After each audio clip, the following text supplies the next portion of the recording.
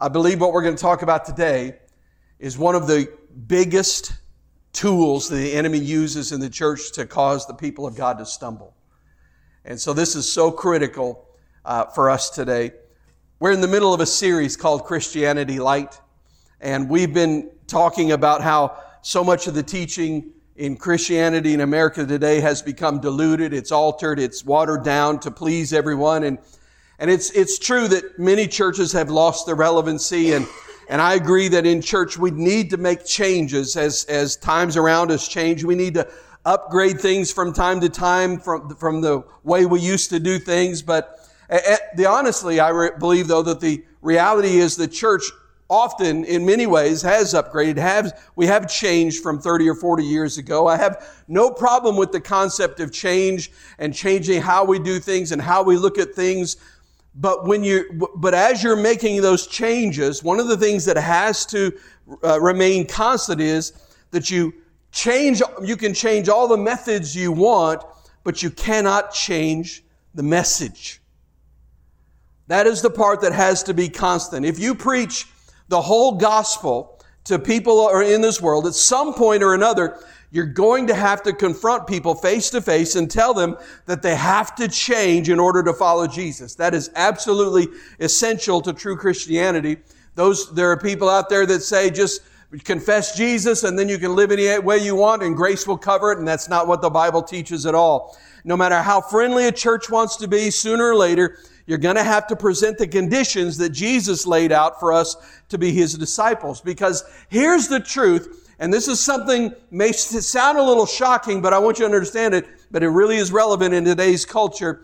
Jesus did not come to be your pal. He came to be your Lord. He came to be your ruler. He came to take over. Somebody say amen. So today we are dealing with another area of Christianity Light, and we're going to be talking about being saved without offense. And as I said a few moments ago, I believe taking offense is one of the greatest tools the enemy uses to cause the people of God to stumble and to lose out with God. We get offended and then we walk away from everything. And so this is a really, really important. Here's the truth. Everybody in this room, everybody watching the live stream, all of us have been offended at one time or another. Isn't that right? Anybody here been offended? Let me see your hand. You ever been offended in your life? Yeah. If you haven't, then you probably just, have never actually heard anybody speak to you, because somebody is going to offend you. In fact, the truth is, many of us are still offended. So we're going to be talking about that. Before we get into the Word, would you bow your head and let's pray together? Heavenly Father, we ask that you would help us today. Lord, this message is so important. What you want to do is so important, God, and I am so completely inadequate, and I know that, I admit that, not just to you, but in front of everybody in this place, I am inadequate. But God, I know this. I know that in my weakness, your strength is made perfect. So God, I pray that somehow you would take these words, you would anoint them with the power of your Spirit and make them come alive. Let them explode in our hearts in such a way, Lord God, that you set people free today, Lord God, in this place and on the live stream. We thank you for what you're going to do. We believe you for it. In Jesus' name I pray. Amen. Everybody say amen. Amen. Amen. You know what amen means? So be it. Or I agree. Either one. Some people think it's just like hitting send on the email to God. But that's not what it means. It's saying, Lord, let it be, if it's your will. So anyway, if you're going to be a Christian, here's what I know. You're going to be offended.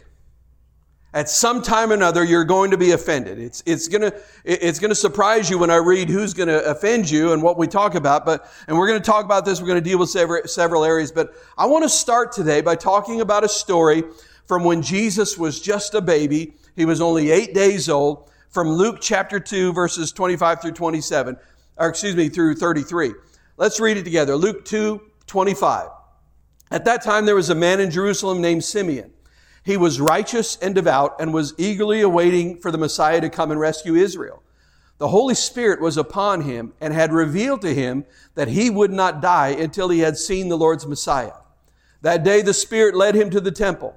So when Mary and Joseph came to present the baby Jesus to the Lord as the law required, Simeon was there. So I just want to notice something here, that it's kind of ironic that Mary and Joseph are bringing God to church, right? Jesus is God in the flesh. They're bringing God to church, but nobody recognizes him. They don't know who he is. Why? It's because he looked differently than they expected him to look. And, we assume that God is supposed to look to us as if, in a certain way. And if he looks any different than our expectations, then we assume that it's not him. And here he is. He's appearing as a child, and nobody even senses that God has just come into the room. And as they come in, there's Simeon. And Simeon he's going to grab the baby. He's going to start praying. Let's keep reading. He says, he took the child in his arms and praised God, saying, Sovereign Lord, now let your servant die in peace as you have promised. I have seen your salvation, which you have prepared for all people. Listen to this. He's prophesying here. He says, he is a light to reveal God to the nations, and he is the glory of your people Israel. Jesus' parents were amazed at what was being said about him. Now, they knew he was a miraculous child, but they didn't fully grasp and understand the whole plan of God in this situation.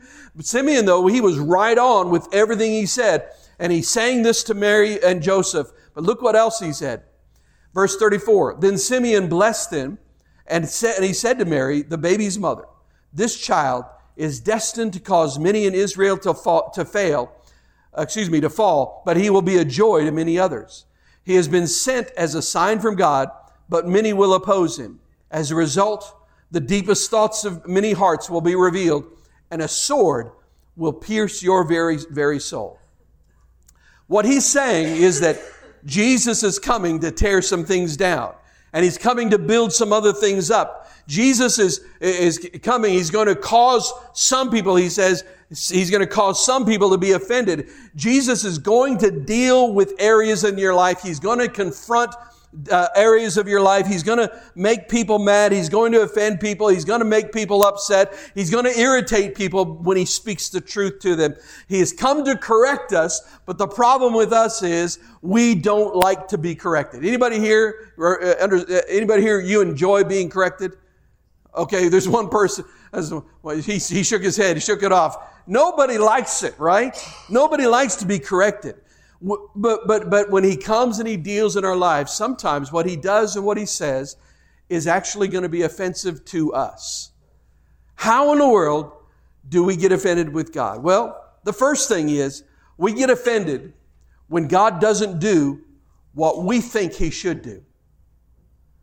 Sometimes we get offended when God doesn't do what we think he should do. What happens is this. Look at what it says in Matthew 11:6. It says, Blessed is he who is not offended because of me. That was Jesus speaking. Here's what happens in our lives. Someone is delivered. Some people are delivered. And then other people are not. For example, we read about the story about how God delivered Daniel from the mouths of the lions in the lion's den. Right? We know that. We rejoice about that. We're amazed at how God delivered Daniel from the lions. But you know what? We also know from history that there were many Christians who were thrown to the lions and killed in the Roman Colosseum, and God did not deliver them. What's up with that? Why would God deliver one person and not the others? Most of you know that Hebrews 11 is known as the faith chapter. It's a chapter filled with all kinds of encouraging stories and powerful examples of faith. And it's filled with the names of people who walked in faith and tells about how God gave them these unbelievable victories. It says in Hebrews 11:33, by faith these people overthrew kingdoms, ruled with justice, and received what God had promised them. They shut the mouths of lions, quenched the flames of fire, and escaped death by the edge of the sword. Their weakness was turned to strength. They became strong in battle and put whole armies to flight. Women received their loved ones back again from death. Wow, that's amazing, isn't it?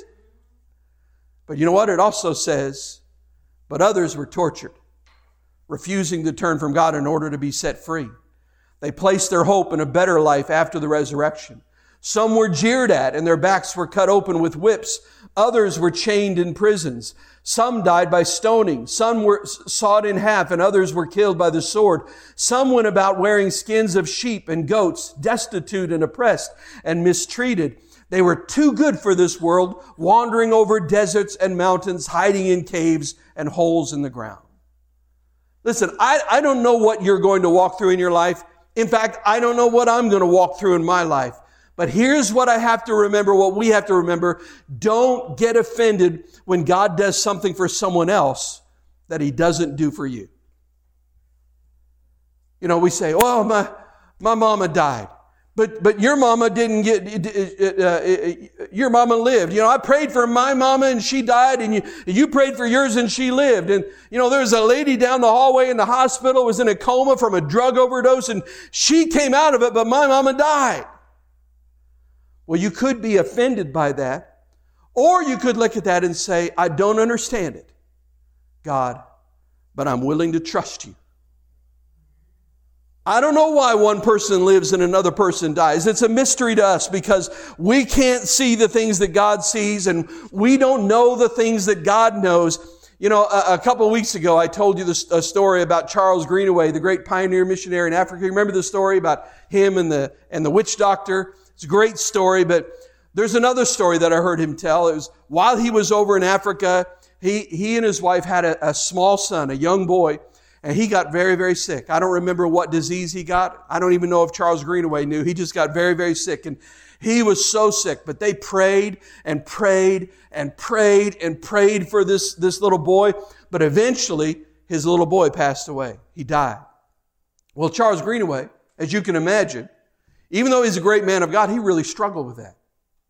I mean, you can imagine if you lost your child, especially after going to another land as a missionary, and you're serving God and you're being obedient to God, and then your child dies. He struggled with that. He could not understand why the Lord didn't heal his boy. After all, he had traveled halfway around the globe just to be obedient to the Lord, and now his son was dead.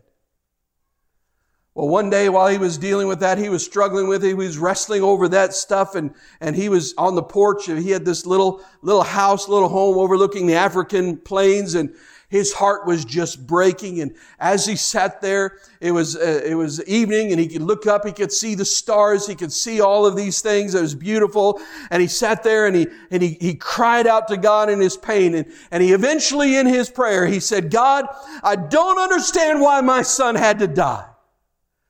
But then he said, but God, I won't go to hell over a mystery. I thought, how powerful is that? There are things in this life that we don't understand. God has reasons that we can't comprehend. His ways are higher than our ways. His thoughts are higher than our thoughts. I don't have answers for you about the mysteries of your life and why things happen. I can't tell you why. I don't know why God does some things for some people and not for others. I can't begin to claim to know God's plan and all of those things. But here's what I do know. I know that God rewards you according to how you respond to the life that He's given to you. I know that He's a good God and His mercies are new every morning. We talked about that just a moment ago.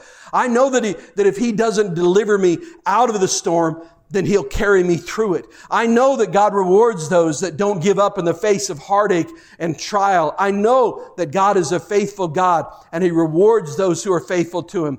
And listen, you don't try to measure God's goodness by comparing what He's done for someone else to what He's done for you. Don't get offended when God does something for someone else that He doesn't do for you. You know, the Bible gives us many, many names for God, and each name that He's given to us, it's used to describe part of His character, part of His power. So we know that He's Jehovah Jireh, which means the Lord my provider. Yes, He says that, but you know what? I can't pay my bills. He's also Jehovah Shalom. He's the Lord our peace. Well, yeah, but I don't have any peace. I'm just going from storm to storm to storm. He's Jehovah Rapha. That means He's the Lord my healer. He says my healer, but you know what? I'm sick all the time. He's Jehovah Rohe. That means He's the Lord my shepherd. Well, if He's my shepherd, shepherds take care of the sheep, and I don't feel like He's taking care of me. You didn't get the deliverance that somebody else got. So what are you going to do? Are you going to get offended? Shake your fist at God and quit the church? I mean, how many people have you met or have you known that are mad at God because He didn't do what they wanted Him to do, and they're offended? After all I've done for you, Lord, you couldn't just do this one little thing. I'm out of here. We have people that have left the church. We have people that have left God behind because they got offended because God didn't do what they thought He should have done in the way they thought He should have done it when they thought He should have done it. Let me explain to you how scary this really is. The word offend, as it's often used in the Bible, comes from a Greek word scandalon. Everybody say scandalon. You can imagine some of the derivations of that word that we get, but the word originally referred to the part of a trap to which the bait was attached. And in the New Testament, it often describes an entrapment by the enemy in our lives. Let me show you what scandalon means. Here on the screen, you'll see a picture. That's a coyote trap. Lee could have used one last week, but you'll have to ask him about that story. But that's a coyote trap right there, and you see right in the middle of the picture, you see that metal plate right in the middle of the trap. The Greeks would refer to that as the scandalon. That's the piece in the middle of the trap that trips the spring and causes the trap to snap shut. That's the scandalon. Listen to how big offense is. We think offense is just being upset and mad, but it's not really going to hurt me because I'm just angry, I'm just upset, I'm just mad. No, taking offense hurts you. Holding a grudge hurts you. Unforgiveness destroys you. When you take offense, what it means is that you have stuck your hand down into the trap and you've grabbed a hold of something, and now that trap has snapped shut on you. When you take offense, spiritually, you have these traps hanging all over you. And this trap of offense now puts you in bondage, and it stops you in your tracks. Listen, taking offense is a huge, huge deal. This is what it looks like when you reach in to take hold of an offense. I want you to watch this. Hey!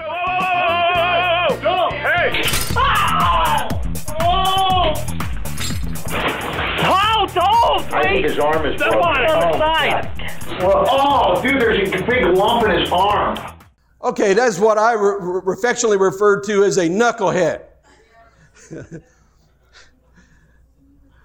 But you see how devastating that was? And that's what offense does. It's reaching in and you snap the trap closed right on yourself, and it's painful. But watch, I'm not through with that, because after you've been offended, what happens? Your tongue has to start wagging about it. Anybody know what I'm talking about? So you say, you get offended, and now you go to other people and you're like, oh, you won't believe what so-and-so said to me. You won't believe what so-and-so did to me. I don't have to take that. This ain't going to happen anymore. I'm not going to be anybody's doormat. I'm telling you what, they are such a so-and-so, and they go on and on and on and on we go. So when you start talking about how you're offended and what that person did, what happened is you've just walked into another trap. And here's where this trap goes. Watch this.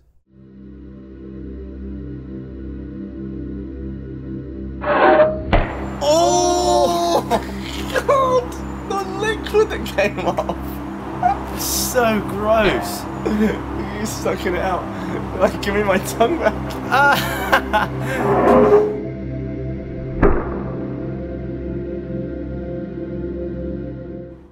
All right, so there's 13 seconds of your life you'll never get back. This is a special thanks to the slow-mo guys on YouTube for that one. Again, knuckleheads.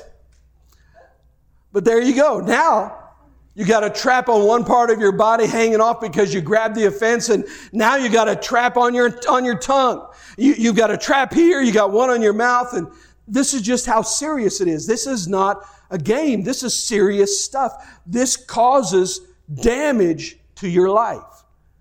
Jesus said we're supposed to be different than the world. What's it like in the world? The world says, you hit me, then I'm going to hit you. The world says, you talk about me, I'm going to talk about you. The world says, you sue me, I'm going to sue you. Revenge is big, big business in the movies, isn't it? You know? And what we do is, you see revenge all the time and we pretend like that's justice. Revenge is not justice. You know, I'm as guilty as you. I watch some movie that some vigilante goes and instead of doing what the law requires, they take it into their own hands. And in the end, we're all clapping and going, yeah! That's revenge. That's not justice.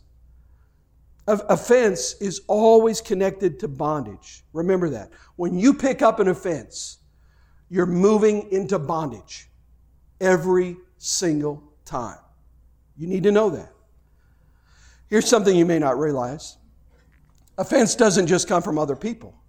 Sometimes, as we've already mentioned, some opportunities to be offended come from Jesus. What did I just read to you? Jesus said, don't get offended because of me. Let's look into some scripture to see what we're talking about here. Matthew 11, verses 7 through 10. As John's disciples were leaving, Jesus began talking about him to the crowds. What kind of man did you go into the wilderness to see? He's talking about John the Baptist here. Was he a weak reed? That means effeminate, swayed by every breath of wind? Or were you expecting to see a man dressed in expensive clothes? No, people with expensive clothes live in palaces. Were you looking for a prophet? Yes, and he is more than a prophet. John is the man to whom the scriptures refer when they say, look, I am sending my messenger ahead of you, and he will prepare your way before you. Okay, so here we have John the Baptist. John the Baptist was the forerunner of the Messiah, right? Before Jesus came around and started preaching, John the Baptist was the big evangelist. He was the biggest thing going. John the Baptist would preach and huge crowds would show up out in the middle of the wilderness. Before Jesus drew large crowds, it was John the Baptist. John the Baptist was blessed with the privilege of introducing the Son of God to the world. There's no one else that will ever be able to take his place. There's no one else that will ever even have the opportunity to do that. As he stood there, in essence, he was saying, ladies and gentlemen, I have with me here on the hill to the left, Jesus Christ, the Son of God. Would you welcome him into the world? That was his job. That's John the Baptist. So I would say that out of all the people in the world, John the Baptist would know who Jesus is. Wouldn't you agree with me? He would know. Now remember what I just told you. What kind of man is he? John the Baptist, he didn't look like a preacher. We want to judge people that don't look like a preacher. I don't like the way that preacher dresses. Look at that pastor's wife. I don't know what she's wearing, but she shouldn't wear that up there. I don't know what these people are doing here. I don't like this music. I don't like that. I don't like this. Well, John the Baptist didn't look like a man of God. You understand that a priest in that day wore priestly garments, and the Sanhedrin, the religious leaders, all had their nice clothing, their religious emblems that they would wear. Here's John the Baptist. He's preaching, but he doesn't have any of those priestly garments. You know what? He was out there with a camel hair coat on. His hair's all wild, and his breath smells like locust and honey because that's what he ate. And he's out there saying, repent! Listen, honestly, if you were talking with John the Baptist and somebody looked like that told you repent, you'd probably repent too. So, we get into more into decorum and dress than sometimes more than we do even a word from God. We can get sideways on little things and we can miss the important things. Well, somebody was sitting in my seat today. I had to make them move. It was too cold. It was too hot. It was too loud. It wasn't loud enough. This is what I learned a long time ago. You just can't please everybody. We get so sideways on what we see and on what happens that sometimes we miss God and we don't hear the word that He has for us. And Jesus was talking to these people who said, forget about the way He looks. Forget about how John the Baptist looked. Forget about all of those things. What did He talk about? What did He say? And after all of that, Jesus said in Matthew 11:11, I tell you the truth, of all who have ever lived, none is greater than John the Baptist. Yet even the least person in the kingdom of heaven is greater than he is. John the Baptist didn't look like a preacher. He was the least likely to be chosen by God to be the forerunner of Jesus. When Jesus called His disciples, He didn't call men with great educational qualifications. He chose 12 men right out of the world. Understand that Jesus is no respecter of persons. What that tells me is that God can do great things inside of you and through you. It doesn't matter who you are. It doesn't matter how little you think of yourself, how little education you have. God can use you. If He could use those 12 men, He can use you. But let me get into offenses now. The reason I shared what Jesus said about John the Baptist is because it really sets up the story that I want to talk about. He introduces Jesus to the world. John the Baptist introduces Him. He baptizes Him. And we know the story. He's baptized Him. The Spirit came down, rested on Him. The voice of God, the Father speaks from heaven. By the way, some of you may not realize, probably most of you know, but you may not realize that Jesus and John the Baptist were cousins. So there was a connection there. Even more, they were family. Anyway, John the Baptist was eventually thrown in jail. He's in prison. He's put in prison by King Herod, who hates him. And his wife hates him even more. Well, John the Baptist may have started feeling a little bit entitled to getting some special privileges from Jesus because he's his cousin, And by the way, I did introduce him into the world, so I feel like I have a little bit of an in with him. So listen, you have to watch yourself when you begin to feel that way, because in those moments where you feel like God owes you something, that's when you're the most likely to get offended by God. It seems as if John the Baptist might be just a little bit offended. He's in prison, and he sends some of his men to Jesus. Let's read what happened.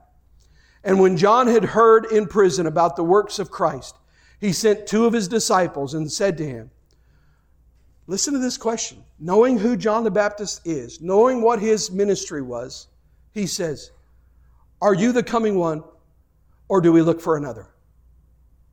That's amazing. Jesus answered and said to him, go and tell John the things which you hear and see. The blind see and the lame walk. The lepers are cleansed and the deaf hear. The dead are raised up and the poor have the gospel preached to them. And blessed is he who is not offended because of me. John says, are you the Messiah?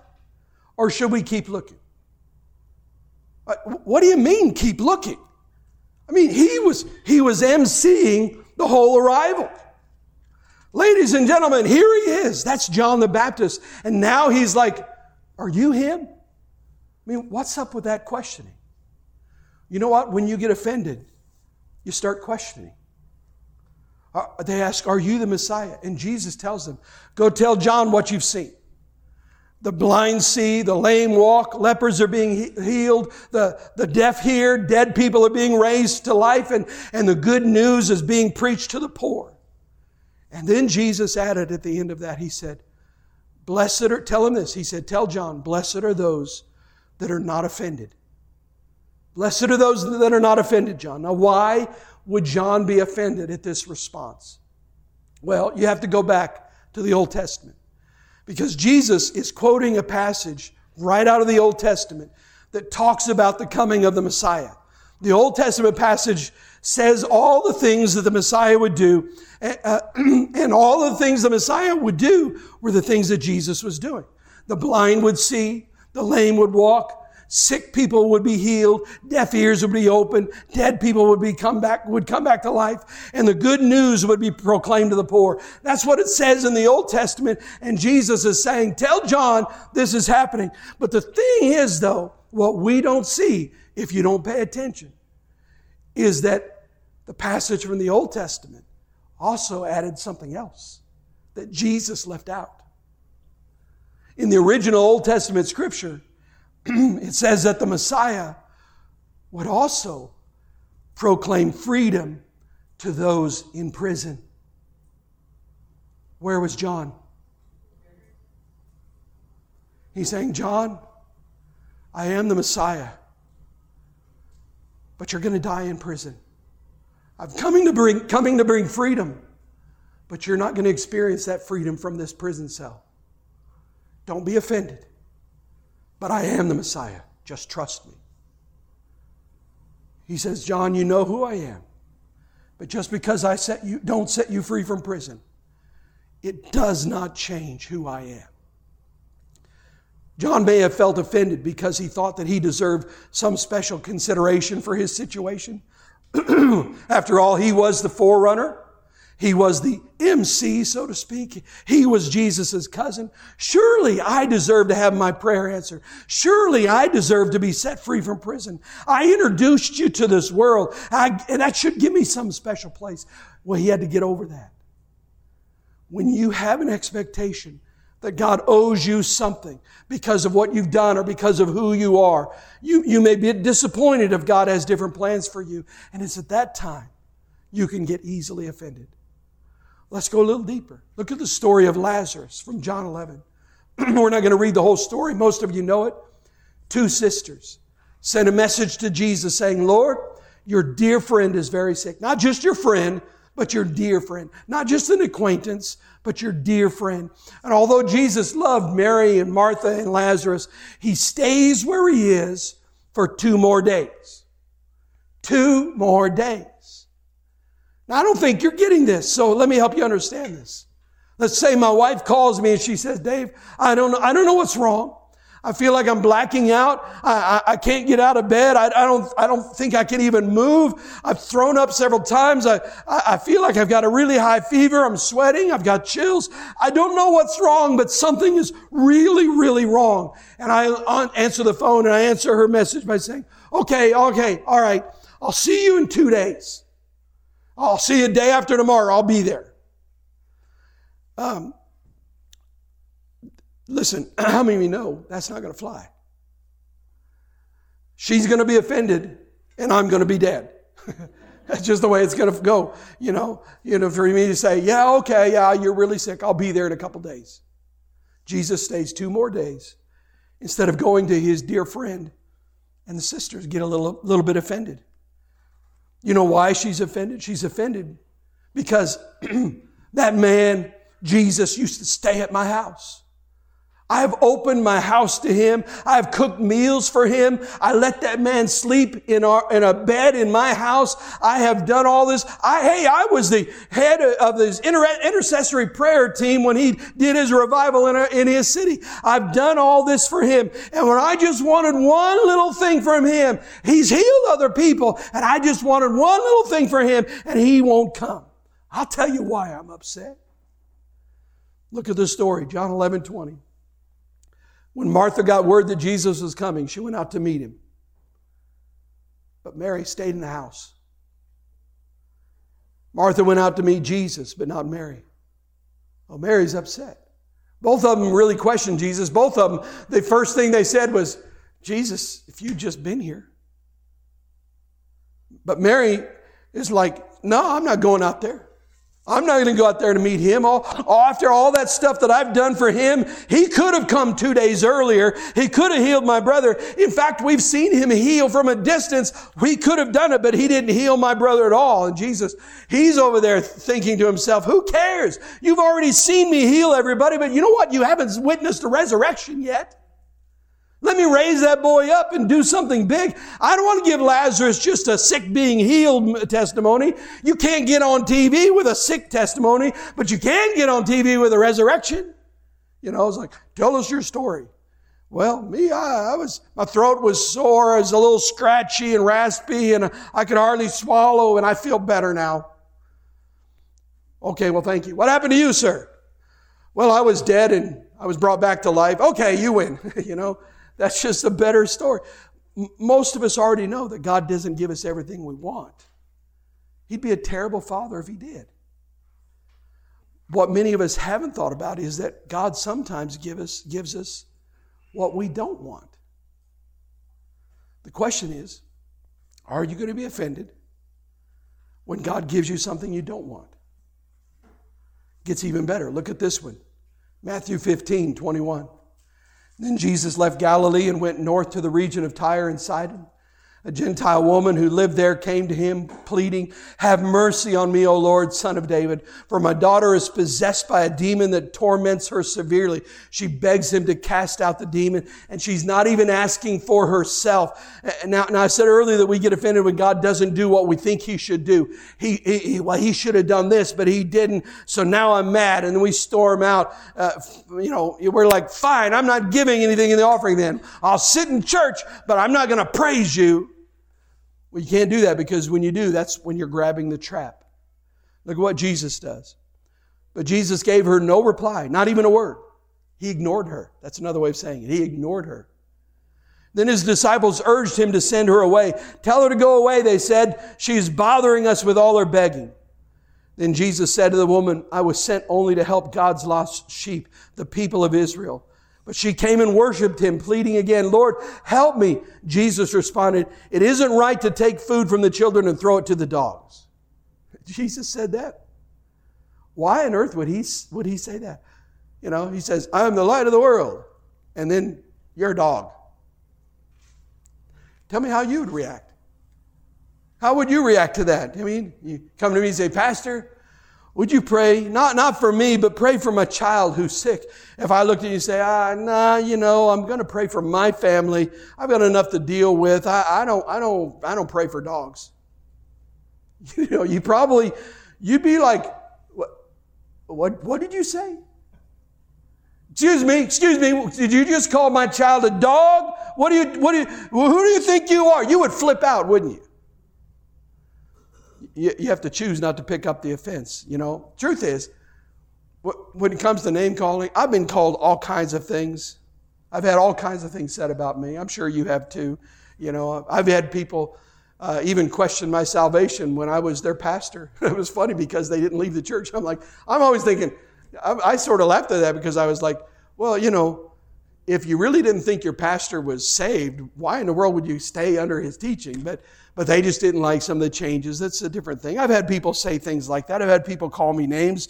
But does that mean I'm going to go out and fight you because you said something mean? No. Am I going to lose my salvation because you do something mean and hateful? No. In fact, with that person, God made me do the opposite. When I'd see them come into the church, He told me that I had to, because I argued with him a little bit. But He told me, whenever you see her, you go straight up to her, give her a hug, and tell her you love her.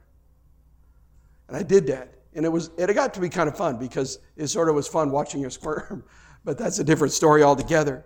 But you see what I'm saying? We just have to get over these petty offenses, because God's trying to do something a lot bigger in us. See, this story, this part is in the Bible for a reason. What Jesus said was really offensive. It was almost judgmental. It was one race against another race, the Jews against these Gentiles, and it was. But watch what happens to the lady who just got called a dog. Verse 27. She replied, "That's true, Lord." Now, how many of you, if you get called a dog, you're going to say, "Thank you, that's true"? "That's true, Lord. But even dogs are allowed to eat the scraps that fall beneath the master's table." Wow. What a comeback. It was so good, in fact, that Jesus, in essence, said, "Good answer." "Dear woman," Jesus said to her, "your faith is great. Your request is granted." And her daughter was instantly healed. You see, she did not grab the bait. Listen, there are times in your life God is going to say things to you that may offend you. He's going to speak to you, and He's going to say words to you to test you. He's going to ask you to do things that will offend you. Like, for example, when He told me, "You go hug that woman who is speaking behind your back and saying ill things against you." That was offensive to me, to have God say, "Go hug her." He's going to say things to test us. He's going to say hard things to help you find out what's in your heart. He's going to try to offend you in your mind, to see if you love those that spitefully use you, and to serve those that are unkind to you, to see if you can show kindness to those that say untrue and hurtful things about you, even when they don't really know you. Let me give you another story. Notice it's Jesus here offending people. It's not the devil. The devil will tempt you to pick up an offense. And sometimes he will, he may try to offend you, but it's Jesus here saying hard things to people. Here's another one. Mark 12:46. As Jesus was speaking to the crowd, his mother and brothers stood outside asking to speak to him. Someone told Jesus, your mother and your brothers are standing outside and they want to speak to you. Here's Jesus' response. Jesus asked, who is my mother? Who are my brothers? Then he pointed to his disciples and said, look, these are my mother and brothers. Anyone who does the will of my Father in heaven is my brother and sister and mother. Now listen, if my mom were here today and she walked in the back and she saw Gerald Raymer back there and she said to Gerald, she said, hey, I'm Pastor Dave's mother and I'd like to talk with him. Can you go get him? Say I was in my office or something. I'd like to talk with him. So Gerald comes up to me and he says, Pastor Dave, your mom is here and she'd like to talk to you. And I look at Gerald and I say, who is my mother? She'd be in the back of the sanctuary and Gerald would go back and she'd say, what did he say? And Gerald would say, well, he just said, who's my mother? And she'd be like, who is his mother? Somebody get me a frying pan. Somebody go get me a switch. Find me a Hot Wheels track. Something. I'm going to beat this boy. Who is his mother? Who does he think he is? I'm going to hit him. No, but do we ever read that Mary was offended? No, we never read that she was offended. What happens to us? You want to talk to your kid and they look at you and say, Mom, I just don't have time to talk. I don't want to talk to you right now. I don't have time. And you look at them and you say, listen, as you've heard many times, I brought you into this world and I'll take you out and make another one just like you. Right? Let me move on. I'll give you the last one. I want to look at Peter. How can you tell when a disciple has been offended? What's the real sign that someone has been offended? We're going to get into this story and find out. This is a story. It happens when Jesus is arrested. It was after the Last Supper. Then they went to the Garden of Gethsemane, and that's where they arrested him in the middle of the night. Matthew 26:57. Then the people who had arrested Jesus led him to the home of Caiaphas, the high priest, where the teachers of religious law and the elders had gathered. Look at verse 58. Meanwhile, Peter followed him at a distance. You can always tell when someone has been offended because they distance themselves from the person that offended them. Whether that's another human being or it's God, they will distance themselves. Look at any relationship. You can see this. You and your wife, you get into some little spat and you don't deal with it before you go to sleep. What happens? Well, what happens that night is you and your wife are both asleep on the very edge of either side of the bed. The rule is you can't touch each other. If you touch each other, it's just going to ignite a flame. It's just, get away from me. Don't touch me. Stay on your side of the bed. I need some space. Give me some room here. But offended followers follow from a distance. Well, I got hurt at church. Well, where are those people? Well, they're anywhere but church. One sign that you're holding an offense against somebody is that when you see them, you immediately have a negative thought. You immediately have these negative emotions, and you immediately want to avoid them. You want to run away and hide and not deal with them at all. You know this is true. So you hear that Sister Shout About has, been saying some things about you behind your back that are not very kind, and she's really nice to your face, but you know that she gossips about you behind your back. So you're in Walmart, you're tooling along, and since we're in the South, you're pushing your buggy. See, if you were further north, you'd be pushing a cart, but now here we push buggies. So I know this. I've been in the South long enough. So you're pushing your buggy along at Walmart, and you're getting all your groceries, and you come around the end of one aisle, and you turn the corner, and lo and behold, oh my, there she is, Sister Shout About in the Walmart aisle. And you're like, oh Lord, and what do? You're like, whoa. You're getting out of there, aren't you? You don't want to deal with her. You don't want to see her because you're still offended. You haven't dealt with that. You haven't come to grips with what's going on. You don't want to deal with it. You don't want to forgive. But we got to remember, we cannot have a higher standard for forgiveness than Jesus. We can't say, I'm not going to forgive ever, because that's not the standard Jesus set. You can't set a standard and say, Jesus says, I will forgive you because of what I did on the cross. And you can't say, I need something more than that before I'm going to forgive. While Jesus was hanging on a cross, he said, Father, forgive them. They don't know what they're doing. But how far from that are we?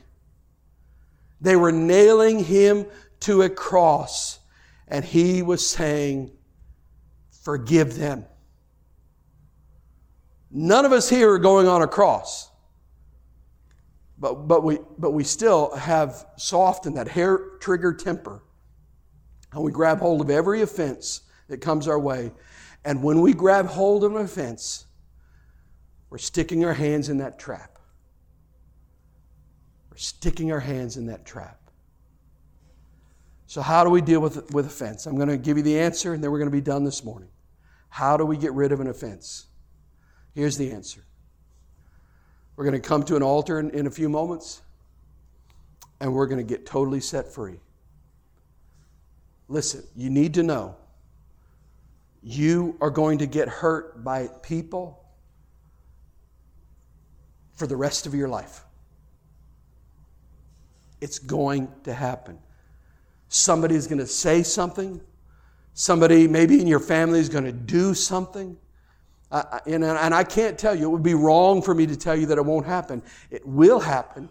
And I can tell you it will happen because we live in a broken world that's being run by people with sinful natures. The thing is, Jesus says, okay, yes, these things will happen. Yes, you will be offended. Yes, people will do things that will hurt you. But Jesus says we, by His grace and by His power, are to live above that. God is not the God of mediocrity or the God of average or the God of maintain. He wants us to go to a whole new level. When people are acting like that, when people are doing things that offend you, the answer is forgiveness. Now, I'm here to tell you, the answer is simple, but it's not easy. You know the difference, right? There are many things in life that are simple, but they're not easy. Golf is simple. You hit the ball in the hole. It's not easy. So the concept is simple. Forgiveness, we understand it. It's not complicated. It's that we're going to forgive they don't owe us anything. That's the whole idea. We forgive the debt. That's the simple nature of it, but that doesn't mean it's easy. But the truth is, one of the most powerful words in all of the world is forgiveness. Many of you will remember the man known as the Facebook killer back in 2017. It was in Ohio. This man shot Robert Godwin in cold blood and streamed it live on Facebook just because he wanted to shoot him. And they interviewed Robert Godwin's daughters following the murder, and I want you to see what they said. Watch this short video. Right now, we haven't slept or haven't eaten. We are very much in shock, being that my father was such an honest man that didn't drink, didn't smoke, no crime. He was just picking up cans. So we beyond shocked. It just feels like our heart is just ripped out of our chest. Like for somebody to brutally murder my father like that, it's unbelievable. Mm-hmm. So I can't put it into words. I saw the video and it forever would be in my mind because I saw the fear in my father's eyes. He was so afraid. He was so afraid. So sweet. He just was content. He was a happy person. He was a loving person. He was a family man. And he taught us to love God and to forgive. He was the type of person that if a neighbor needed to go to the grocery store, he would take them, If you needed something, that's just how my daddy was. He was probably one of the most, he wasn't like excitable like most people. If something was going on, my dad would be just as calm, and you'd be like, well, what's wrong with him? Why isn't he, he wasn't like that. He was very calm through whatever went on. And he was just a great man, and he just so didn't deserve what he got. He didn't deserve to just be picked out randomly, and then to add insult to injury, you tape it while my father is begging for his life, and you call that human. And although he did that, I truly can say I don't even feel any animosity against the guy that killed my father. I don't. My heart. And I'm glad that my parents taught us to love people and to forgive even when they do us wrong. You can't get any wronger than taking somebody's life. But my dad would be the kind of person that would say, you got to forgive. That kind of thing just baffles the world.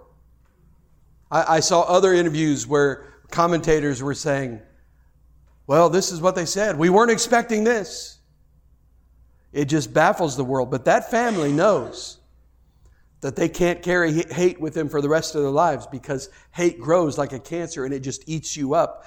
And it's the same way with offense. Offense just spreads through your heart and your mind like cancer, and it gives birth to bitterness. It gives birth to hate, and you become the kind of person no one wants to be around. Listen, I want to see you healed of any offense in your life. I want to see the traps that you have hanging off of you in your spirit and hanging off of your tongue, and the ones that are hanging off of your heart. I want to see all of those things fall off of your life. If you have several people against whom you're holding grudges, if you're holding an offense against them, then you probably have several of these spiritual traps hanging off of you. You've grabbed hold of that offense, and it's going to kill you. It's going to kill you. Everybody bow your head and close your eyes. I'm wondering how many of you have an offense right now. It could be a family member. It could be something from years ago that you've been carrying around. It could be from church. It could be from a friend that stabbed you in the back. It could be anything. You have a trap hanging off of you, and you need to surrender your offense to the Lord. God said that vengeance is His. It belongs to Him. It is not yours. It is not your right. Vengeance belongs to God and to God alone. In fact, justice belongs to God and God alone. Some of you have been holding on to an offense for so long, and God has been trying to remove that burden from you, but you've almost been, it's like you're afraid to let it go. You're afraid that if you forgive, that they're going to get away with it. Listen to me. It's not your job to exact vengeance or justice. That's God's domain. He will deal with them justly. Jesus said, if we don't forgive those who sin against us, then our Heavenly Father won't forgive us our sins. That means this is life and death for you. That unforgiveness is not hurting that other person at all. They're going through their life, experiencing life completely untouched by your unforgiveness. But listen, it is draining the life out of you. It's draining the life out of your family. It's draining the life out of your relationship with Jesus. And today is the day to get right with God over this. And if that's you today, I want you just to lift your hand right now and say, Pastor Dave, pray for me. I need God's help to let something go. I need to forgive, and I need forgiveness myself. If that's you, would you just raise your hand right now all over this place? Yes, there are several hands. Anybody else?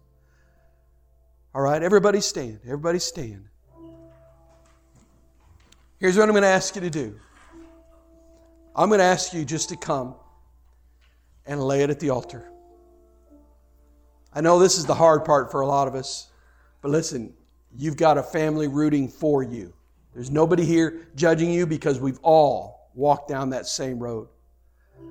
So I want you to come to this altar and find forgiveness, because my unforgiveness is a sin against God. So I need to find forgiveness so that I can give forgiveness. And would you just do that right now? If you need to come and you need to forgive, would you just step out? Come. You can stand, you can kneel, whatever you want to do. Just come and lay it at the altar. And listen, whether you're on the live stream too, you need to respond, whatever the Lord's saying. And I want you to think of the person that offended you. Think of the person that offended you. And I want you, especially down here at the altar, I want you to begin praying for them right now. Pray for them, because it's impossible to hold unforgiveness and bitterness towards someone for whom we've been consistently praying. And I want you to pray this prayer. In fact, everybody pray this prayer to encourage those that are up front that are laying this at the altar. Everybody pray this prayer. Jesus, I choose to forgive. Pray it out loud. Jesus, I choose to forgive. I choose your way. Right now, with your grace, I choose to forgive. Now, I want you just to begin to whisper the name of the person or the people that you're choosing to forgive today, whether it's mother or father or family member or ex-wife or ex-husband or your employer or friend or whoever it is. Just pray and just say to the Lord, say, Lord, I release them to you, God. I release them to you. I put them in your hands. Vengeance and justice belong to you. I choose to forgive. Lord, please forgive me for holding unforgiveness in my heart. When I freely have received forgiveness from you, I renounce all unforgiveness and I choose to walk in grace and in mercy. And just pray. Say, Lord, I ask you to tear down every wall that I have erected between that person and me. And I ask you to tear down every wall that unforgiveness has created between you and me. I don't want this in my life. So I surrender every offense to you. And Father, I pray today that you would break every chain of unforgiveness in this place today. I pray that you would heal hearts, that you'd help us to walk in your grace. Give us the courage we need to make things right between other people and ourselves. God, if there's someone we need to go to make things right, give us the courage and the wisdom to do so. I ask you, God, to do a work that only the power of the Holy Spirit could do. Let there be healing in hearts and minds and spirits and families today. Fill us with your love. In the strong name of Jesus, I pray. Amen.